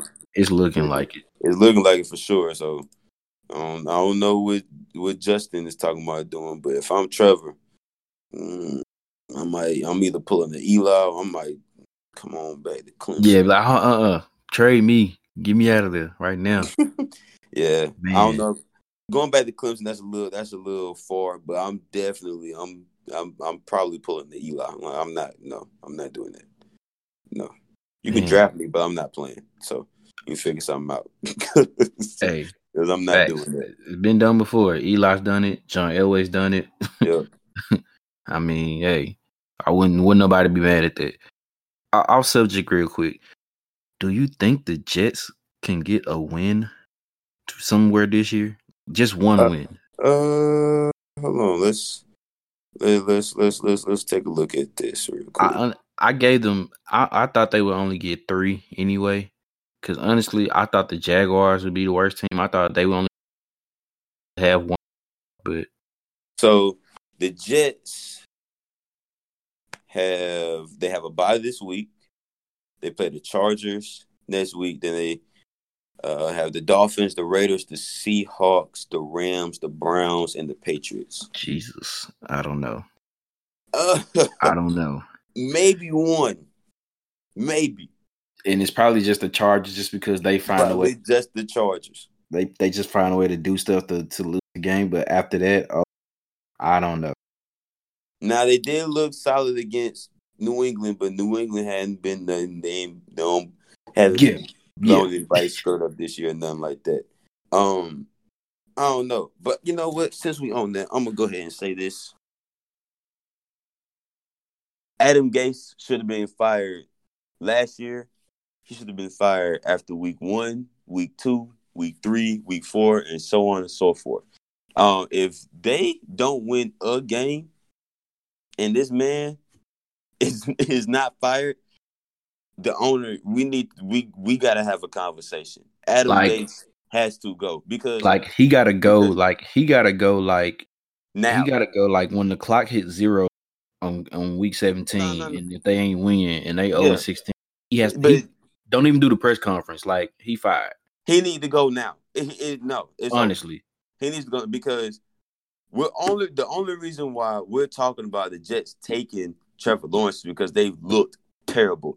He's made a young quarterback who a lot of people thought, including myself, me as well, would be a pretty solid quarterback, and Sam Darnold looked terrible. Now, granted, Adam Gase is not the one out there throwing the football. Sam Darnold is. But he didn't deserve the job in the first place. He was with the Dolphins, and they were terrible. And you turn around and you bring them in the same division up to the New York Jets, and it's done the same thing. Nothing has changed. They look terrible. They look worse now. And you know what's gonna make him look even more worse as a coach? If they do get rid of him, which they should. Don't know what's taking so long. They get rid of him, and they decide to, we're going to move on from Darnold, and he goes somewhere else. He gets another chance, and he gets put in the right position, and he starts to looking like the quarterback who we thought that he could be. That's going to be 2 quarterbacks, because he did that with Ryan Tannehill. And now Ryan Tannehill is with the Titans. And, of course, he's not super stardom quarterback, but he's, just basically restarted his career and has turned it around. And now he's looking the perfect guy for the Titans. He's a top 15 quarterback right now in the league. And it's just proven. It's just showing this man should not have a coaching job. I wouldn't even want him as an OC. You're an offensive-minded coach, and you have the 32nd ranked offense in the National Football League. You are scoring 13 points a game. 13 points a game. That's tough. Who do you plan on beating in the NFL scoring 13 points a game? Just let me know. I don't. So it's time for him to go. He should have been gone. He should have never got the job. He should have never got hired. And the fact that they're holding on to this man, granted, let's go ahead and bring it on. We got rid of Dan Quinn and everything like that, but damn it, Dan Quinn did a better job than Adam Gase has done. Facts. And he got fired in the middle of the damn season. Why he still has a job, I do not understand why. I do not understand why Adam Gase still has a job right now. He should not be a head coach. I don't think he should be a coordinator. If you want to be honest. I just need him. He just needs to go off into whatever sunset that he gonna have, because I don't even know if it even be a sunset. He just needs to go off to wherever he does and just honestly just go incognito. We don't need to hear anything else. Like I don't 167 passing yards a game and 98 rushing yards a game. And they're giving up 30 while they're scoring 13. Just terrible. Awful. like your best player, your best player was on the defensive side of the ball. And at that point, he was just ready to go. He was ready to leave. He was ready to go. Get me out of here. I'm gone. I am gone. And I don't blame him. And then you end up getting another guy. You get Le'Veon Bell to come over there, and you not even you caused him to get hurt because he was already hurt. You took him out, and then you wanted to put him back out there, and he gets hurt even more to where he missed a good amount of time this year, and y'all just never clicked because of just how incompetent he is as a play caller. They're going 0-16. I'm going to call it. I don't see them being the Chargers. They're going to go 0-16. They won't beat the Dolphins. They won't beat the Raiders. They for sure not going to beat the Seahawks and the Rams. And I don't care what Baker Mayfield show up. Myles Garrett's on the other side, so I don't see them beating the Browns. And then I don't see them beating Cam on the road in Foxborough in January. So, the last game in Foxborough? Oh, yeah. All right, when the clock hits 0, put him on a different flight back to Jersey. Let the team do what they got to do. Put him back on a different flight, and he don't even, like I said, he ain't even got to be at the. Y'all can say he gone, he gets fired. We ain't got to wait till Black Monday for the rest of the coaches to get fired. I don't think you understand what I'm saying. He shouldn't be in the facility tonight. I'm sitting in my office right now. He should be boxing up his stuff in his office right now. Bro. They should be giving him some Home Depot or Lowe's boxes or whatever you got to get. Whatever boxes from wherever. And he should be packing up his stuff now and going to his house, wherever he stay at in New Jersey or New York or wherever he stay at, wherever his house is. Go home, spend the rest of the year, hang out with your family and all that type of stuff. It's over. He should be fired tonight, tomorrow, that Sunday. They ain't even playing the game. Facts. He should be gone. Man. Once again, I said, it's almost that time. We gotta about wrap this thing up, man. I know I didn't really mention this at first, but you just want to do a list. You want to just do a couple of game picks. It's a few good games this week in the NFL. Come on, let's do it. Why not? Let's go Ravens Pats, since it's a Sunday night game. Ravens Patriots. I got the Ravens. Yeah, I'm gonna go Ravens too. I think it's gonna be closer than a lot of people think. I think the Patriots are still gonna play good. I think they're gonna play them like how they played the Bills, but I think eventually Greg Roman is gonna remember that he has more than just Lamar Jackson on his offensive side of the ball. Yeah. And he can use guys like Hollywood Brown and Mark Andrews a little bit. So hopefully that he does that and they get that done. But yeah, I'm with the Ravens too. Let's go Bills Cardinals. That's a good one. Yeah. That's a good one. You know what? I'm gonna roll with them. I'm gonna go with the Bills simply for the fact that our offensive line coach is from Buffalo and he is a diehard Bills fan. So, Coach Masker, I got you. I'm gonna roll with the Bills. Circling the wagons. I'm gonna go with the Bills as well. I was kind of nervous. I was gonna say Cardinals. This could be one of them games where the Bills is feeling real good. The way that they defeated Seattle last week, they could come out there, going out there on the West Coast.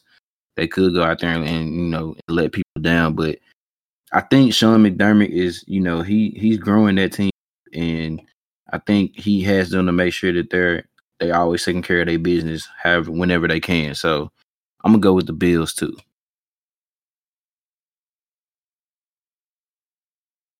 Let's see. We'll do one more. I think this is a good one. Divisional game. Seahawks Rams. I'm gonna go with Seattle. I'm gonna roll with Seattle on that one. I think Seattle will bounce back after that loss last week. I think they'll bounce back. I got Seattle. I think it's gonna be another. I think this game is gonna be just like how that Seattle Arizona game will, because Russell is gonna be on a tear, and then Seattle's defense is just terrible. So, but I'm going with Seattle to win in reality, but in fantasy, Jared Goff, my boy, I need you.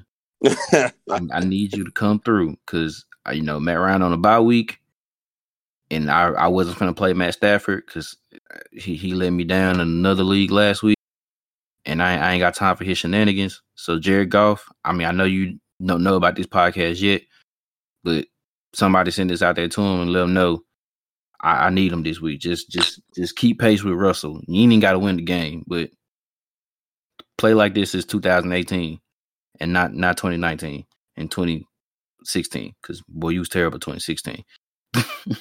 Boy, he's stupid. Man. But man, coming to the end of this episode. I ain't even say what episode this was. It don't even matter. Man, it don't even matter. We just glad to do this, man, one more time. As always, bro. It's always nice speaking with you, bro. Doing this with you, bro. Oh yeah, for sure. We rolling on. There's a couple years of doing this from the radio show at radio station at MT and doing the podcast and everything. It's been a couple years, man. So we keep this thing rolling for sure. Appreciate everybody listening, tuning in to us and everything like that too. Facts, man. Anything else you want to shout out? I always say at the end, at the end of these episodes, everybody continue to stay safe and everything like that. Do what you're supposed to do when you're supposed to do it, all that type of stuff. Continue to be safe. Wear your mask and all that type of stuff. I think one of the biggest things for me since I've been away from home, excuse me, voice crack, been away from home, is continue to check on your loved ones, man. Just check on them. You might, you don't gotta, I'm not saying you gotta call every day and all that type of stuff, but check in on your folks, man. Check in on your family, your friends, anyone that you would consider a loved one that's important to you in your life. Check in on them. This life is too short. 2020 has showed us that life is short. It can be taken from us at any moment in time. We lost a lot of great people this year and everything like that. So just live life to the fullest. Whatever you want to do, you can do it. Go do it. Don't sit back and wait on it. Wait for somebody else to do it for you. Go do it. If you want to start that business, go start it. If you want to start that podcast or start that YouTube channel or start that clothing line, start this, whatever you want to do, now is the time to do it. Don't wait. Go do it now. We got plenty of time to do this stuff with everything. We're not on quarantine per se, but a lot of people are working from home and everything like that. This is that time where you can hone in and learn a new skill and all that type of stuff. So just check in on your loved ones, be safe, and go get it, man. If you want it bad enough, you're willing to work for it, you keep the faith, you can have it. So that's all I got to say. For sure. Man, well, I'm say the same things I always say as well. Definitely y'all be safe out here. Protect each other, protect yourselves, protect Black women, protect us. Yeah, protect everybody that you know, man. Like, check in on your loved ones, be safe out here. No means no. All the time, No, anytime. no. All the time, anytime, don't matter. Means no. And man, peace, love, and tranquility. Y'all enjoy yourselves, man. Get ready for these holidays. I know things is kind of different now. And, you know, I know they might not be encouraging everyone to be around your family, but if you can, man, bump that. Go see your family these holidays. If you're able to, go see your family these holidays, man. Like, because just like what you said, 2020 it's been a hell of a year in more ways than 2020 has been a hell of a year. So, man, always, if you can, spend as much time as you can with your family and your loved ones, and tell them that you know appreciate them. Like, it's just like what you said. You know, you don't have to talk to them, you know, every day and everything like that, but it don't hurt to, you know, check in on them. And then, you know, I guess one last thing for me, you can always subscribe to the podcast. It's on podcasts everywhere where you can listen into Apple Podcasts, Google Podcasts, Spotify Podcasts. If you don't like listening to podcasts that way, we got it on SoundCloud. It's gonna be up tonight. So as soon as we get done with it, it'll be up. So I always get ready for that. Listen and subscribe, share it, tell people about it, and whoever listen in. If you got anything to say on it, you know, say on it. You know, and if any other time, you know, you on here and you like talking sports like how we like to talk sports, we'll let you in on here on the show. You know, we don't discriminate nobody. You can always come up on here. Just don't be talking crazy. Yeah, just don't talk crazy. You know what I'm saying? Know what you're talking about too. You know what I'm saying? So, you know, always doing that. And I know you ain't old enough to listen to it yet, baby girl, but Naomi, daddy love you. For those who don't know, yes, that's exactly. That's why I said 2020 has been a hell of a year. I am a father. Daddy Sanders. There we go. You know what I'm saying? I know we ain't said nothing about that here in a minute, but yeah. You know, little girl here, baby Naomi. She's man, she coming up on a month old already. It don't even seem like it. But that's exactly how fast time is flying out here. Please enjoy these moments that you can with any and everybody. So yeah, like I said, man, listen to the podcast, subscribe to the podcast on Google Podcasts, Apple Podcasts, Spotify, SoundCloud. Listen, share it, tell a friend, and everything else, man. Y'all be safe out here. Have a good one. Peace.